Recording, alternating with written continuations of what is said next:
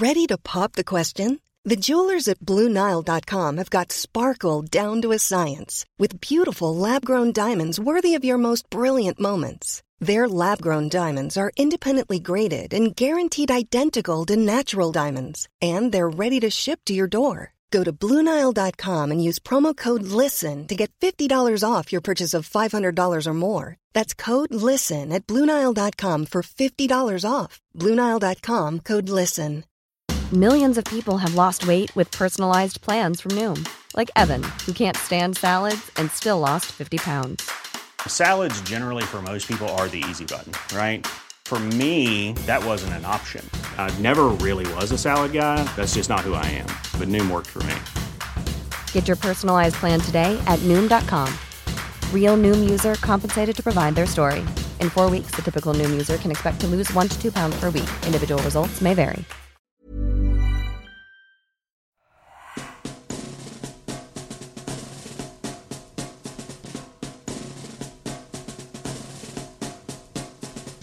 Good evening and welcome to another edition of the Roker Report Player Ratings podcast in association with Sunderland Community Soup Kitchen. We are minutes from the final whistle, since the final whistle should I say, at a 2-2 draw with MK Dons away, with once again the lads failing to follow up a good performance and a good result within a week. And we end up with another 2 points dropped. We're going to get into the game in a little bit more detail, but I'm joined with two guests today. So first, fellow Player Ratings pod host Ant. How you doing, Ant? Yeah, not too bad. A little bit deflated, I think, after that. Massive 2 points dropped there. Especially with the other results. You know, we looked Hull have lost, Portsmouth have lost. Well, they've dropped points anyway. And it's too often we're talking about this, you know what I mean? Like, oh, we've started well, we've conceded goals, we've managed to get a draw. It's just too deja vu for me, at the minute. Yeah, it's the whole season so far, isn't it? Whenever we drop points, the other teams around us, or some of the teams around us, seem to drop points as well, and we never seem to capitalise it. I'm also joined across the Irish Sea by our favourite Irishman. Well, Gary might have something to say about that. That's a big shout. I like that. That's a big shout. It's Mike. How you doing, Mike? I'm all good. Well, I'm okay. Same as Ant. Same as we really should have won that game, especially the chances second half. It's becoming too regular now that we're dropping points against teams that we really should be beating if we have any aspirations of going up. But I'm sure we'll get into it in more detail now, Bomber, over the next half an hour. Yeah, we certainly will, mate. But I'm going to kick off with the 3-word review because I'm expecting it to be certainly a little bit more negative or a little bit more downbeat than the 3-word review we had in the week for the cup game. So just going through, so our own Paul Fletcher, 5 games unbeaten. So we'll start off with a nice upbeat one. So that's a nice positive spin on that, Paul. Cameron Johnson, 11 bastard draws. I think that's fair to say. Yeah. There's another couple here that say about Jack Ross reminiscent. JC95 promotion, please, lads, with a question mark. Thinking thrown into doubt whether or not we're actually going to get promoted this season. Neil Graney, Jones must start. Keith Coonden, a mixed bag. Paul Jennings, need a keeper. Not too sure about that one. John Ridley, Jack Ross legacy. Michael Beveridge, not good enough. King Maguire 1, effing shite ref. Not sure about that one. I mean, the ref, we'll get into that as well, but I think the ref was quite poor, but I'm not sure he necessarily cost us the points there. Elbach 72, 2 points dropped. Connor Swainston, not good enough. Just you scroll down the list and it's saying a mixture of that we weren't good enough, we've dropped points, and a few Jack Ross tweets in there as well. So I think that kind of echoes the sentiments that we feel coming into that. I'm going to start with the team sheets. Because when the team sheets initially came in, there were 6 changes from the team that swept MK Dons aside on Tuesday, with Burge, Wright, Leadbitter, Vokins, McGeady and Wyke all coming in for Matthews, Willis, Scowen, McFadzean, Jones and Diamond. And then, not content with those changes, just before kick-off we discovered that there was a 7th change that was forced as Tom Flanagan got injured, I'm assuming in the warm-up, and Willis came back into the squad, and Dan Neil moving up to take a place on the bench. So I'm going to come to you first, Mike. Are you surprised to see so many changes to that starting lineup, given how well we played Tuesday? I think there was always going to be a few changes. I know it was the Cup the other day, and there hasn't been really much consistency with lineup. Since Johnson's coming in, he's always made a couple of changes here and there. I was surprised to see Flanagan starting, to be fair, and I was actually quite happy when I heard Frankie say with 20 minutes to go that before kickoff that Willis was coming in. I had written down in the notes here that I don't think the formation really suited us. 4-4-2, I think.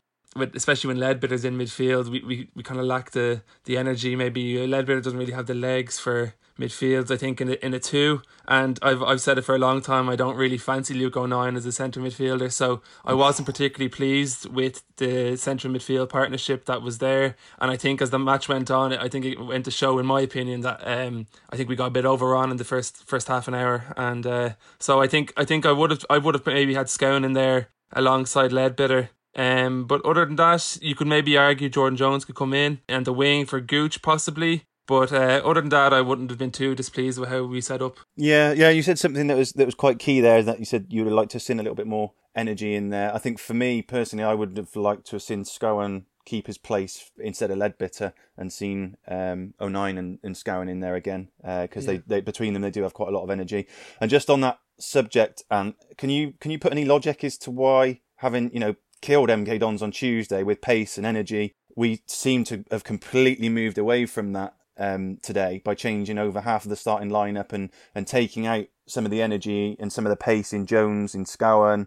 Diamond dropped out of the team as well. What's the logic behind that for you? Yeah, I mean, obviously Leadbitter coming in immediately, it's slower, isn't it? Because Grant's 35-year-old, he's not going to be able to run around the pitch as much as what he could. But what got us the 3-0 on Tuesday was we were pressing there because they play out from the back so many times. They were doing it for 90 minutes there. And what got us our first goal on Tuesday was us pressuring them and putting them under pressure, and that never happened until probably about the 35th, 36th minute there. So we'd immediately let them play their own game, which is what we didn't allow them on Tuesday. Personally, I get what Mike's saying about not having Leadbitter in a 2. I would have personally kept Scowen in. I think that not having Scowen in was criminal, to be honest. I think Scowen's been a lot better recently. And taking out Jones and Diamond, who are both very, very quick, was probably the wrong decision. But in hindsight, hindsight's a wonderful thing, isn't it? Because you're taking 2 young lads out, especially Jones, who hasn't played much football, putting 2 experienced, because Lyndon Gooch is an experienced footballer now. He's played a lot of games, and putting him in and McGeady in was probably the right decision, but it didn't quite work out, unfortunately. Yeah, we'll get onto it, but I thought we missed Jones in particular, and I think he changed the game when he came on. He was quite direct when he came on. Yeah, but we'll come on to that. So, the start of the game couldn't really have gone much better, the first 5 minutes or so, and when Charlie White put that ball through from McGeady away, I thought it was going to be more of the same. I was like, oh, here we go, another 2, 3, 4-0, maybe more. I do want to credit Aidan O'Brien in the lead up to that goal, because he brought it down, arguably handball, brought it down, laid it off really, really well. And that's one of the things that O'Brien does, I think, very well, with his back to goal, bringing it down and bringing other players in. He's got a lot of faults to Aidan O'Brien. He's very patchy in his form, but that is one thing that I think he does very well. Plays an easy pass to McGeady, who slots it through, perfectly weighted ball, and it's either a very easy finish, or Charlie White's done well in making it look easy. Like I say, albeit arguably an initial handball from O'Brien, but no one appealed for it, and I'm certainly not gonna argue with it. So Mike, couldn't have really been much better a start, really. No, great start. But I think you could even see, even in the first 5 minutes before we even got to goal, they were playing with the ball a lot better. They kind of set the tempo for the game. The White's goal really did come against the run of play. And really, we never really kicked on after White got that finish. It was a great ball by McGeady for the goal. And as you said, Aidan O'Brien did really, really well. But after that goal, we really just didn't kick on. We looked lethargic. I thought we looked a little bit nervous. The defence were quite loose. Cameron Jerome constantly keeps coming back to haunt us. I don't know how old he is now, but the guy keeps scoring. But after that, I think was it 10 minutes after that, 12 minutes after that, MK Dons got the equaliser. I thought Leadbitter... I don't think it was even that. I think it was like 3 minutes later. Was it even? Yeah, okay. Yeah, pretty much, yeah. I thought Leadbitter was too slow getting out to the shot originally, and I felt bad for Lee Burge really, because I think he did well to kind of to save it originally, and it was, I think Danny Collins is saying that he should have parried it kind of away from goal, but it's, I don't know, it's easy to say that in the situation, but we were just really, really poor the first half an hour. MK Dons really got on top, and they obviously got the second goal after that. It wasn't really until like the 30th minute that we got into the game, and every single thing we did in the first half, I thought personally was coming through Aidan McGeady. I thought he was really, really good first half. He created, I think, a chance for Wyke, one for himself and one for Max Power, but it was a really, really poor start. I think it cost us even having the chance of winning the game. Yeah, I agree. I'm just going to come back to that equaliser actually, and I'm on the fence, similar to Mike, and I thought it was a very good reaction save from Burge. But looking at the reaction online, and even just within our own, the Roker Report WhatsApp group, there's a lot of criticism being levied at Burge for that, having not parried it away. Like I said, personally for me, it was two good saves, and it was a bit of bad fortune. Where do you stand on that? I'm against, just to be honest. I thought the first, I think the first one he does palm it out, but even the second one's not a weak, not a powerful shot. It's quite weak, and he just kind of flaps at it. I know he's getting up now, but he can possibly afford to maybe catch the second one. If you look at it, it's not the strongest of efforts. So I mean, when you look at going back to Tuesday, when Remy Matthews made that big save at the end, when it was 1-0, and he palms that wide, and he gets a strong hand. It is kind of a weak save. The both of them are, but if a keeper's made a double save and then they've scored from it is a bit harsh to criticise him. And we should be defending that a whole lot better. We shouldn't even be mentioning Lee Burge having to make two saves, because it should have been dealt with. Yeah, where were the centre halves? They were exactly, nowhere to be seen. Yeah, I mean, Jerome missed a sitter, didn't he, on that build up? Jerome misses his feet, and that's 1-1 if he gets any kind of connection to that. And then we're too slow to get out. We let the guy who had the first shot have about 3.5 years of time, and then at the end of the day, Lee Burge is a standard League One goalkeeper where he's not great. And he's going to pull off some good saves. He's going to make mistakes, but I cannot levy too much blame on him when it should have been avoided in the first place. Yeah, I was going to say. So I think we can agree to disagree on Burge's role in that goal. One thing we can't, or we don't disagree on, is necessarily the defending for it. Is that everybody just was caught ball watching, stood still, and just far too late to react to it. So. Yes, all right. You could argue Burge should have done better with the save in terms of palming it away, but there's no excuse for everybody else just standing around watching him do it. Yeah, and it didn't really, as you touched on, Mike, didn't really get much better from there. No, Cameron Jerome with just 20 minutes gone, then putting the hosts 2-1 up. Shock. I'm not really sure who was to really blame for that. Again, it seems to be something that we're blaming people for conceding a goal rather than having good goals scored against us. For me. 09 probably should be doing better out on the wide position in stopping that first piece of play from coming in, stopping the guy from cutting in far too easily. But then I'm not sure if it was Willis or it was Power, but again, just far too slow to react and just marking just wasn't there. Mike, for you, where does the blame lie for that goal? Because there's probably 2 or 3. I think as I said, the whole first half an hour, no one was before him, maybe bar McGeady, and there was just so much lethargy. Couldn't even get it out. We looked shite basically. First half an hour is a better word to use. But yeah, I agree with you. 09 should have done better really at the wing to stop it. But I saw the kid Bailey Wright was kind of looking at Lee Burge when the ball went into the net, and he was looking at him, blaming him for it. I was like, well, it wasn't really his fault again, but I think Burge seems to be getting a lot of the stick for all these goals, and I don't think it was really fair. Yeah, I don't think any blame for Burge on that one. I'm not sure whether I'm not sure at all whether there's any blame for Burge for the second one. I mean, to be honest, I thought he was offside, Jerome, but it's as what you've pointed out there, Bon. We were so slow to react. Yeah. And it's come from a shot. Their lads had a skewed shot, and they've managed to let a striker free in the 6-yard box on his own. It's just pathetic, really. It's poor defending. Yeah, it was poor, and I think down both sides for that whole first half up until about probably 30-35 minutes, they exploited us down both sides. Obviously, that second goal from Jerome, the move started out on that left hand side, which brings me on to talking about Vokins. I wanted to kind of talk because he was a debutant. Obviously, people were crying out for him to come into the squad, and we're excited to see him, given how poor McFadzean's been.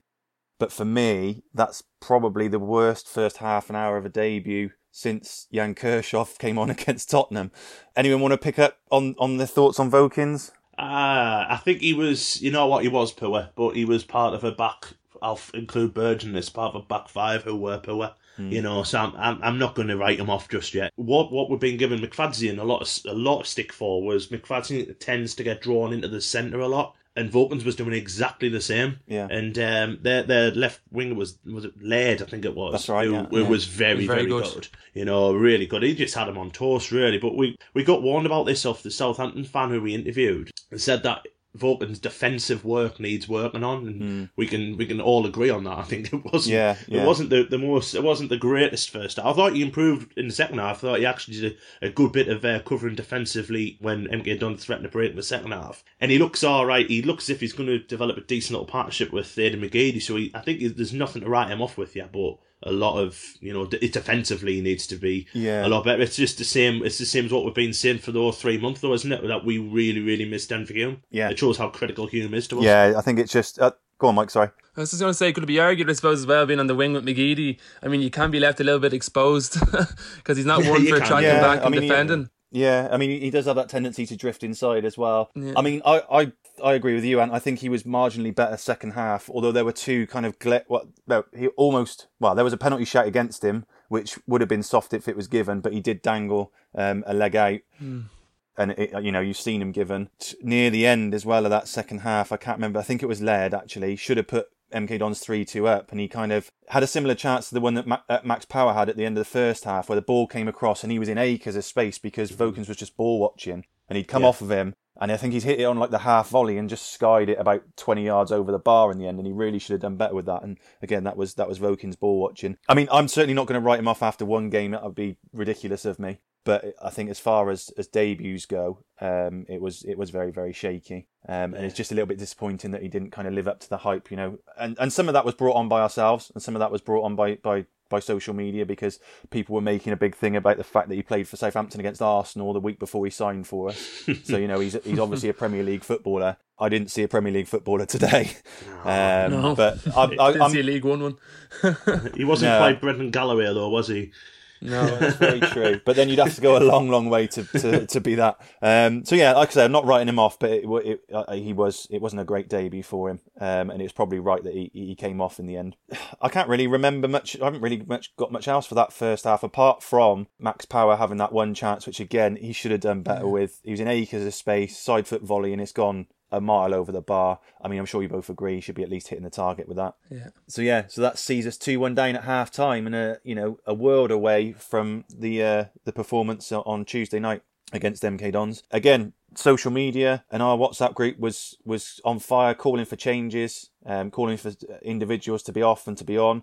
But there were no changes at half time. I was surprised by that. And were you surprised that there was no changes at half time either? Yeah, I mean, I would have had Scowen on and probably Jones on at half time. It just goes to show in the second half, when Jones did come on, how much he affected the game. You've got to be making them. You've got to be looking at that first half, thinking we need to improve so much, and then you can see where we were struggling was in the middle of the park, and he didn't make any change at all there. It was strange. And plus, I do think sometimes Lee Johnson's very good proactive manager in going on and changing it, but I think he left it a little bit too late today. Yeah. The only thing I can think of is that first half generally, as a 45 minutes, was that poor that he's had a go, ripped into him at half time and said, look, you got 5 minutes, 10 minutes to sort this out. If not, then I'm making 4 substitutions. But it wasn't that long into the second half when actually a bit of good fortune resulted in us getting that equaliser. Short corner from Grant Ledbetter into McGeady. It was a very, very good bit of skill from Aidan McGeady. A couple of little step overs and then shifted it inside, followed by a really terrible shot. But fortunately, some good reactions from Luke O'Nien, who kind of got it stuck under his feet, got it out of his feet, and then managed to turn it in. Bit of good fortune, Mike. I think certainly in terms of the goal. But was it coming? Did we look like we were going to score in that first 10 minutes? Well, I think actually and Danny Collins said it in the second half started, that MK Dons kind of set the tone again. They came out starting strongly, and I nearly think half time came at a bad time for us because we were starting to get on top of them at the end of the first half. But I think once we got the goal from O'Nien, it was a bit of fortune. McGeady does what he did well, like he beat his man, got the shot off. It was just a poor shot, but O'Nien trapped it well and finished it. I think after that, we showed more energy, we were more direct, but it was kind of a scrappy second half, really. Like, I mean, no one really took the game by the bull of the horns and went at it. Like, but I agree with Ant. I think if you brought Scowen on a little bit earlier, we could have had a bit more balance to midfield. I know O'Nien got the goal. I didn't think he played well at all in midfield. We might get onto that later on. We were talking off air about that. But yeah, I mean, we definitely showed more energy, and I agree when Jones came on, especially. We looked like the better team, and I thought we might get on the winner, but it just didn't come. Yeah. So after that goal, it was pretty much one-way traffic for the next 20-25 minutes or so. But we didn't really threaten for that period when we were on top, and then MK Dons seemed to, despite looking like they were dead on their feet, started to get back into the game again, and they certainly weren't sitting 10 men behind the ball. And where do our troubles stem from with that? Because for one game we're saying we can't struggle, we struggle to break teams down when they sit 10 behind the ball. MK Dons didn't do that today, and we still didn't really, apart from that last 10 minutes, if we take that last 10 minutes out, because there were a few very, very good chances which should be being punished in my opinion. But other than that we, after the equaliser, we were on top for about 20 minutes or so. One-way traffic, but again, couldn't really carve out a particularly good chance. Where are the problems there? I think the issue is, I mean, as much as I don't mind Aidan O'Brien, he's not going to score many goals. So we're really reliant on Charlie Wyke at the minute, and to be fair to Charlie, he's putting them away, but there's nobody else who's stepping forward and putting the ball in the back of the net. I know McGeady's got a couple, but one was a deflection last week, and the one on Tuesday was just awful goalkeeping. Luke O'Nien's popped up with one today, which is good to see from him. I know what Mike's saying about he's having issues about him playing centre midfield, but he's done today what Scowen hasn't done all season. He scored a goal, so that we're too reliant, I think, a little bit now. If Charlie Wyke doesn't score for us, you wonder who is.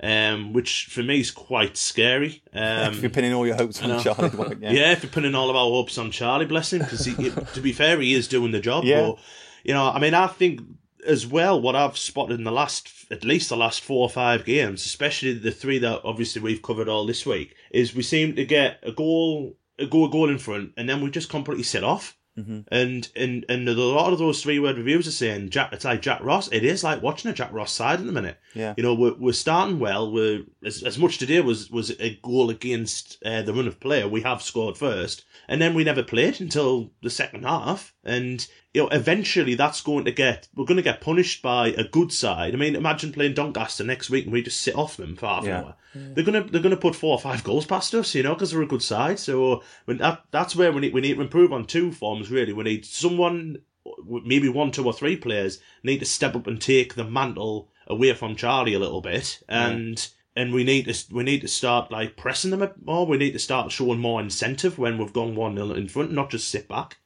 Yeah. Would you change the formation? I mean, 4-4-2 with Aidan O'Brien up top. I mean, he's not really going to, as Ants, you've said, he's not going to score you a goal. I mean, I think we could be better off playing Wyke up on his own, maybe McGeady in behind, and then bringing Jones in onto the wing with maybe Gooch on the other side. I think that could suit us much better because we'd have, there's a higher chance of Gooch getting a couple of goals. Jones, by the looks of it, looks really strong and direct. And obviously McGeady is very creative with Wyke up top. I think that could suit us a lot better than having O'Brien up top with Wyke, because you just don't think he's going to get you the goals. I've said on Tuesday I'll move Gooch there, but you brought up a brilliant point now, Michael, with McGeady being in there with Charlie Wyke. That would be, for me, really good, because then you've got McGeady who can run at defences, which is, as much as O'Brien has done well today, he's played really well. He doesn't look like he's ever going to score, though, does he? That's the issue with him. He doesn't look like he's going to score, whereas McGeady, at least, he can take the ball, glide past a couple of defenders, have a shot, which he's not scared to do. That probably would be beneficial long term, because we've got to find a way of getting Jones in. Because his pace is just too scary for defenders, so we've got to find a way along. Teams will be absolutely petrified. McGeady likes to drift into the centre anyway, doesn't he? Like he doesn't really stick out in the wing. He wants to play a bit more central anyway. So the only thing I would say about that is the last 5-6 games we've been actually praising Charlie Wyke and saying he's in the best form that he's had in a Sunderland shirt, and a lot of the podcasts that we've done, has seen a lot of the reasoning for that being the fact that he's up top with somebody else, and we are playing two up front. So by taking O'Brien out and moving someone a bit deeper, do we then push Charlie Wyke out of form and not use him as in the best possible way that we can? Now that we seem to have found a way to get the best out of Charlie Wyke. It's an interesting debate. I mean, I don't really know what the answer is. I think the starting lineup today certainly isn't the answer. But just to finish off the game, so obviously Jordan Jones came on 67 minutes for the last kind of 25 or so for Lyndon Gooch, who I thought was quite quiet today. I thought he ran up a lot of blind alleys and was a little bit wasteful with the ball. And as I mentioned earlier, Jordan Jones for me completely changed the game. That injection of pace when MK Dons were already looking pretty tired. It's no surprise that he came on and we all of a sudden started creating a few chances. A couple of flashpoints in that last kind of 15 minutes or so. So firstly, Mike, I'll ask you a simple question. Should Luke O'Nien have been sent off? Yes. You reckon? Yeah. Okay, and? Probably. It was probably set in yellow, yeah. I think it summed up the refereeing today because he was awful for both sides. Yeah. Well, I had the MK Dons commentary on my stream. I was watching the iFollow stream, and they were absolutely raging, saying the ref had bottled it. He couldn't believe he was still on the pitch. This, that, and the other. Yeah. I mean, for me, if that was given against me as a second yellow, I would be fuming. I think it would have been soft. Personally, for me, it's the right decision. Luke O'Nien's already got his hands up when the bloke's cutting across him. It's one of those. It's impossible for O'Nien to get out the way. It's not like he's through on goal. He's out wide. So even though I agree the referee was absolutely terrible for both teams. I think a second yellow would have been very, very harsh. And it just made me laugh to listen to the MK Dons commentary going absolutely nuts about it.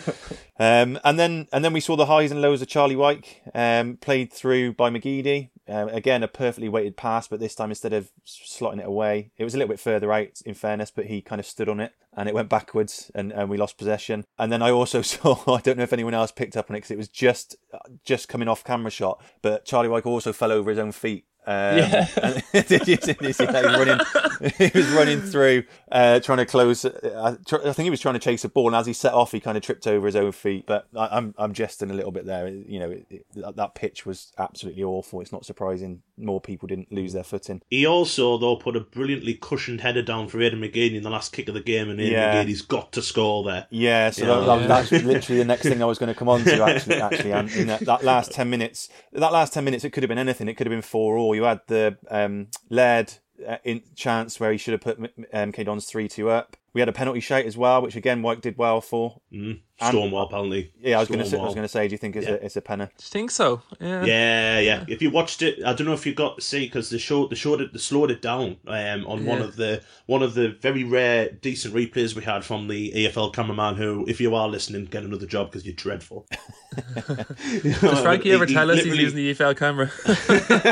Yeah, he had to see about. He has to make sure he gets that in. Him, but he heads it, and the lad goes up with his hands out and then lifts his hands towards the ball. It's as much as a penalty you'll see all day today, and we never got it. Yeah, it's absolutely Stonewall penalty. Yeah, do you agree with that, Mike? Yeah, but they probably could have had one as well. I think the other end as well was just after that Vokins took someone down. I don't know who it was, so maybe they evened itself out a little bit. Yeah, I suppose possibly. But again, it just goes to highlight the refereeing performance, how bad they are. Yeah, and then as you touched on, in the 95th minute, wasn't it? Literally last kick of the game. Yeah, Wyke did very, very well, like you said, in cushioning that ball down for McGeady, and a player of McGeady's calibre and quality, that shouldn't be ending up anywhere other than the back of the net, should it? Just hit it first time, just hit. I mean, it's the last minute of the game. You throw on goal, just hit it. He's just, as much as he's probably thinking he's done the right thing and turning in, but he's turning onto his wrong foot. Yeah. And then he's just gave them their defenders and their goalkeeper a chance now with the angle down. So even if you just come across the goalkeeper there, if the goalkeeper saves it, it comes out to somebody. Because you can't put it anywhere else from there. The goalkeeper won't be able to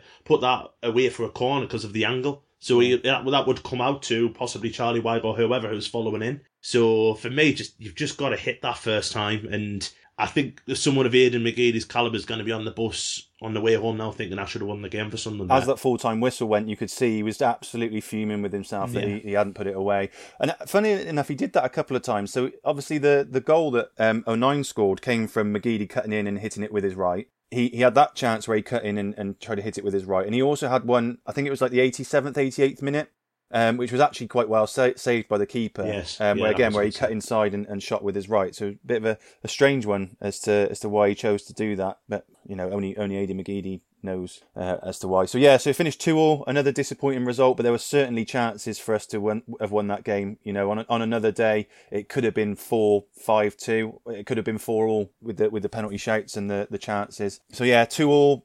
Mike, fair result? I think we just shaded it second half based on the chances we had, especially when you just mentioned one at the end there. But as I said earlier on, they could say they had a couple of chances. Laird had one, that penalty shout they had as well. As you said, it could have been any score really, but I think we really should have won that game if like we're still talking about aspiring to get promoted. I mean, the way we're playing, we're not anywhere near that at the moment. We really need to be killing these games off if we want to climb up that table. Yeah. But based on it, I'd say just about we could have won a 3-2 possibly, but I can't complain with the draw really after the first half performance. Yeah, no, I wouldn't disagree with that. And we touched on the refereeing performance. 2 penalty shouts, one from each team, a possible sending off for Luke O'Nien. Some strange decisions in overruling the assistants as well, despite being miles away from them. Yeah. So I don't think he necessarily did, but did he cost us points today? No. We cost us points. He got our penalty decision wrong. But I mean, what summed him up was in I think it was either the 92nd or 93rd minute, and Sanderson was getting fouled and then lost the ball and he didn't bring it back, and then we immediately break with Josh Scowen. And I think it was Josh Scowen who got fouled and he blew it straight up for a foul. And we were 4-2 at the back. Yeah. And that's the only time this season where I've literally screamed at the laptop, and there's been so many opportunities for us to do that. Yeah. And I've kept me calm, but I literally lost my temper with that. Like, that was just awful refereeing. Yeah, you should have just let it go.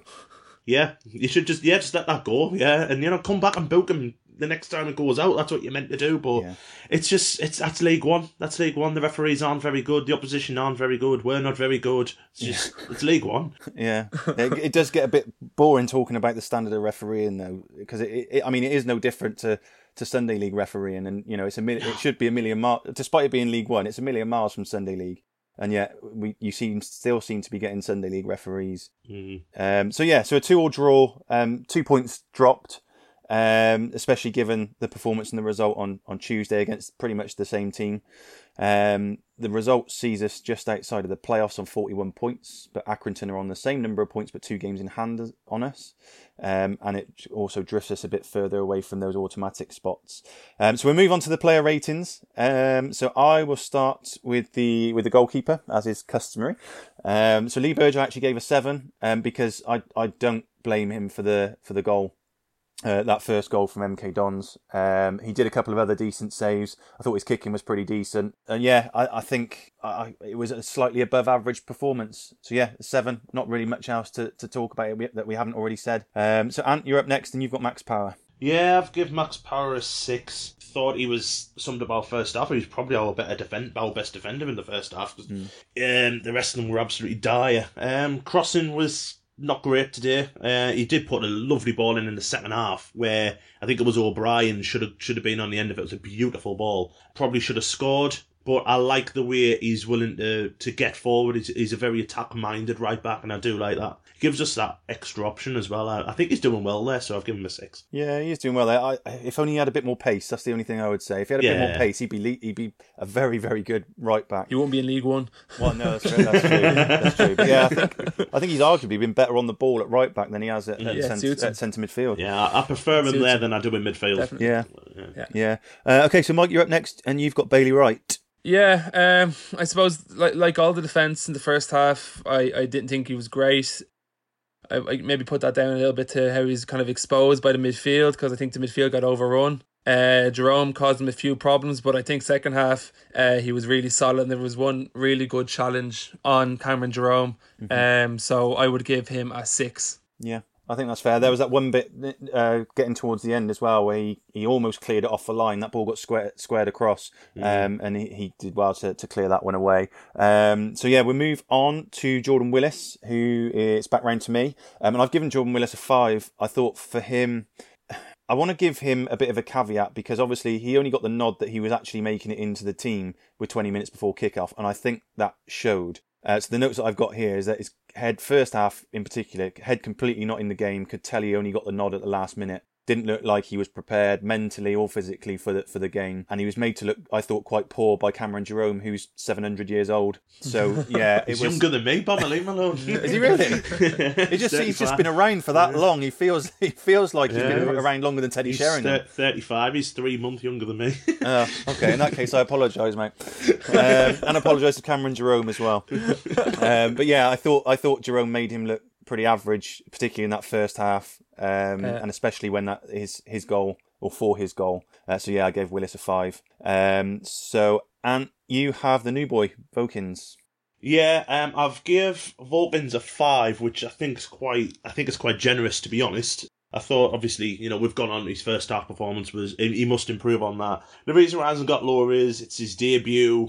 I think if that had been McFadzean playing, it would have been, a 3 or a 2. So, it's kind of like, so why are you giving him a 5? But, listen, we know McFadzean's been poor for us for months. This is Vokins' first game. So, yes, he needs to improve. Hopefully he will. And I've given him a 5. Yeah, I give him a 4 for that same reason. I've probably not just been as generous. But yeah, I think it must do better is the phrase to coin from that performance. But certainly not writing him off. Okay, so Mike, we are back to you, and you have Luke O'Nien. Oh, here we go. and I'm fully subscribed to the Luke O'Nien fan club, but just not in midfield. Just for me, I think we've heard this from the start, since he's come to the club. That first game against Charlton, you remember he was really poor central midfield, and I don't know if that just sticks in my head every time I see him there, but for me he just doesn't look comfortable in central midfield. I don't think he has the technique on the ball for it. I don't think he has the distribution in terms of spreading the ball to the wings. He has the energy in terms of getting forward, and I know we got the goal, I just don't think it suits him. I think he's a far better right back, or even as a number 10 we were talking about earlier on, where McGeady might be good. I thought he could do it there. I thought he wasn't great first half, completely overrun with Ledbetter. He did improve second half, obviously got the goal, but I probably wouldn't have even had him on the pitch in the second half, to be honest. I would have had Scowen on at half time. So for me he gets a 6 just because he got the goal. Minus goal, it's a 4. Going off you, Mike. You remember what I said earlier about you being the favourite Irishman? That's about to change. Gary's just taking it now.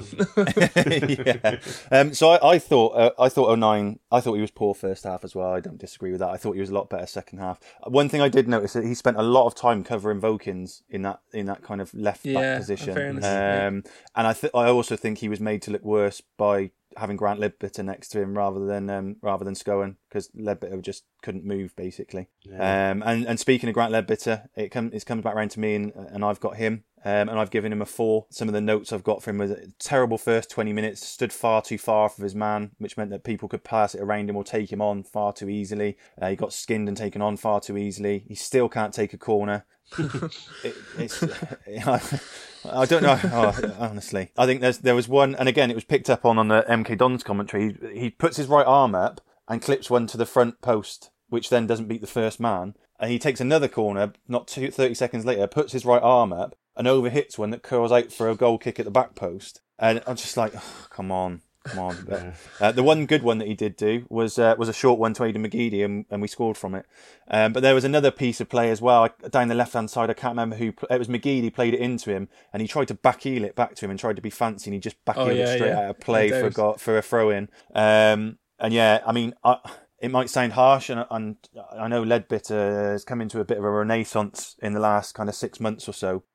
I don't really want to see him start a game for us. I think he's much better coming off the bench to settle a game down when we need to slow it down a little bit. I think O'Nien and Scowen are those two positions, and like I said, I don't really want to see him start a game, particularly not a game like that, considering he's 35-year-old, he played for however long. He's playing on that absolute ploughed field of a pitch. It didn't suit him at all. I do think that was a bad decision by Johnson in sticking him in, and certainly giving him a whole game in there. So yeah, it's a 4 for me. So Ant, we'll move back round to you, and you've got Aidan McGeady. I've give Aidan McGeady a strong 7. He was on an 8 until the last kick of the game, when I think he should just bury it, and should be winning the game for us. But I thought that was his best game since his exclusion from the squad, shall we say, last season. And it's great to see him. It's actually, he's kind of getting back into the form he was in certainly the first year of our League One journey. So, we get that cheat code, isn't it? We normally say, the cheat code having Aidan McGeady in, and kind of that's coming back. So, yeah, I thought he was very, very good. Probably our best player, so I'll give him a 7. Yeah. But he would have got an 8 had he done the right thing and scored. Yeah.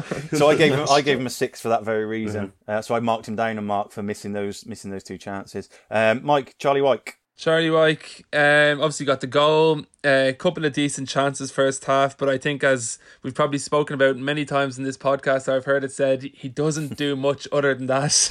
Yeah. But I gave him a 6 because he got the goal, and I mean, I could nearly mark him down like you did, Bomber, for missing a couple of chances. But I'm going to start off here. I think we need to see more from him, really, from outside of the goal, other than getting the goals. But I won't open that can of worms now. I'll say a 6 and move on. Okay, it's probably fitting that I came to you with Charlie Wyke, because Ant and I are well documented at being opposite ends of the Charlie Wyke scale. So I think it's quite fitting that it came to you with that. So I've got last couple then. So I've got Lyndon Gooch. I've given him a 6. I think it's probably a generous 6. He ran into blind alleys, didn't really do an awful lot with the ball. Again, decision making for me needs to be better for a player who should be doing better. So yeah, I gave him a 6. So Ant, Aidan O'Brien. I want to give him a 7, but the fact he just doesn't offer any goal scoring prowess whatsoever for me as a striker, I'm going to have to give him a 6. But listen, in the first half, he was probably one of our better players, which isn't saying much. But the build-up play for the first goal was excellent. I thought he did a decent job of harassing there. Centre halves a bit more than what Charlie should be doing. So I am on the Charlie Wyke fence, but I think I agree with Mike said Charlie should have been doing better. But yeah, O'Brien, 6, and I do think his position is under threat. Yeah, I think so. I think he bought himself a bit of time with that performance a couple of weeks ago, but that kind of credit has run out now, I think. Okay, so I'll quickly rattle off the subs, and Mike, you can let me know if you agree or disagree with them. So Jones, I've given a 7. Thought he changed. The game looked completely different and a lot more open, and we looked a lot more threatening when he came on. Yeah. Scowen, I've given a 7. Also, again, was part of changing the game. We had a little bit more energy in that midfield, a little bit more bite. And I would have liked to have seen him start, or at least come on at half time. And the others I've not rated because they only had kind of 8 minutes or so. So Maguire and Sanderson, did it? Either of you rate either of those two? No. It says nothing. No. Yeah. Although I did think, even though Sanderson was only on for 8 minutes or so, I did think he looked very good again. Yeah, he was better for 8 minutes than Vokins was for 82. Yeah, Vokins. Yeah, I think that's a fair shout. I've put one comment next to Maguire and should have been Diamond. I actually said that as well. Where was Diamond? Yeah, that's a good point. His directness would have been good near the end. Yeah, I can only assume that Johnson wants to give him a bit of a rest. Yeah, but yeah, that was one that surprised me, particularly as Maguire hasn't even looked like necessarily making a squad or a starting lineup, and let alone coming off the bench. So yeah, it was a funny one. So I'll ask you to rate the gaffer then as well. So Mike. I was a 6. I think he was too slow making changes. I think there should have been one at half time in midfield. I personally, actually, you nearly could have made 2. I thought Gooch was really poor first half. I didn't really comment on that in the ratings there. I think you could have easily taken Lyndon Gooch off and one of O'Nien and Leadbitter, in my opinion. I know your opinion's Leadbitter, possibly, Bomber. Yeah. But I 6 for Lee Johnson. I think he could have definitely been quicker with the changes. I like his hat though. Yeah, very Peaky Blinders-esque. Yeah. And me and you had him as well. You talked me up to a 10 on Tuesday. What have you got for him today? No, it was Gav who did that, mate. I had him as an 8 as well, but I got talked up.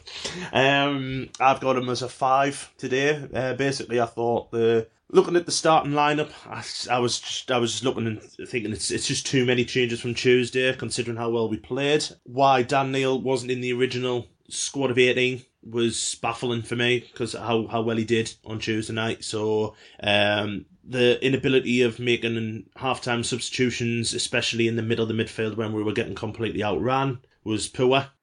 Eventually brings Jones on, who changed the game, but that should have been done at half-time. And not bringing Jack Diamond on. It's, why Chris Maguire, who hasn't been getting that much of game time anyway, and then you're chasing a game especially against Dean Lewington, who's another one who's probably about 6,002, and then you can bring Diamond on and get Diamond to run at him. Instead, we bring Chris Maguire on, and automatically we slow the game down. Yeah. No.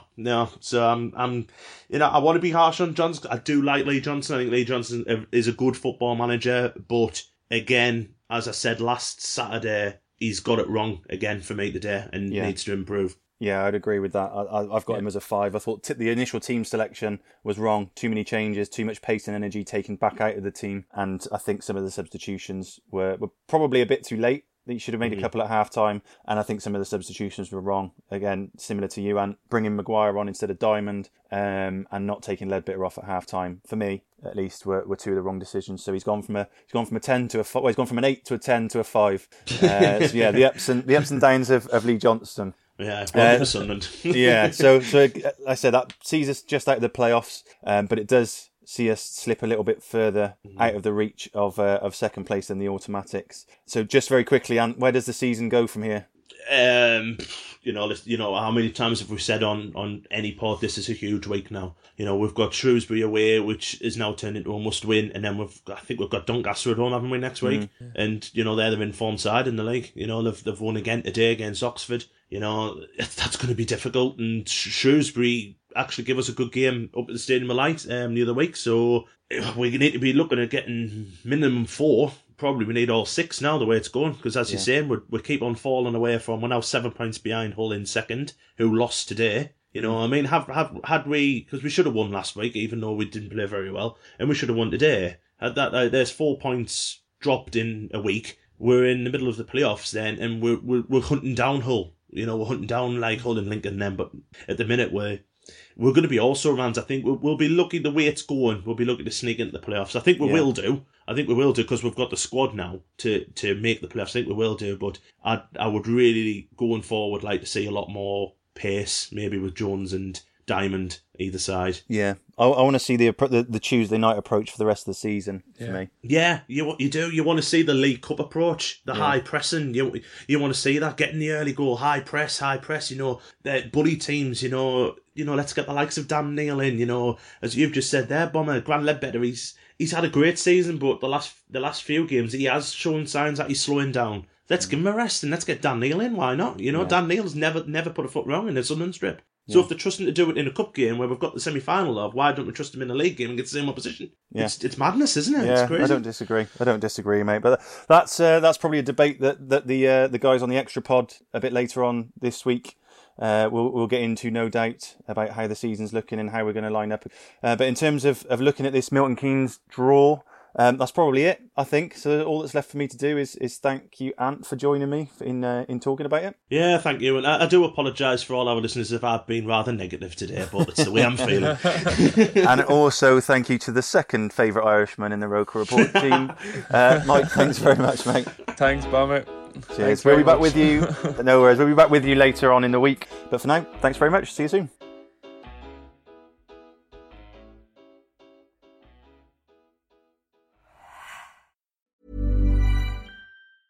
Normally, being a little extra might be a bit much, but not when it comes to healthcare. That's why United Healthcare's Health Protector Guard fixed indemnity insurance plans, underwritten by Golden Rule Insurance Company, supplement your primary plan so you manage out-of-pocket costs. Learn more at UH1.com. Even on a budget, quality is non-negotiable. That's why Quince is the place to score high-end essentials at 50 to 80% less than similar brands. Get your hands on buttery soft cashmere sweaters from just $60, Italian leather jackets, and so much more. And the best part about Quince, they exclusively partner with factories committed to safe, ethical, and responsible manufacturing. Elevate your style without the elevated price tag with Quince. Go to quince.com/upgrade for free shipping and 365-day returns.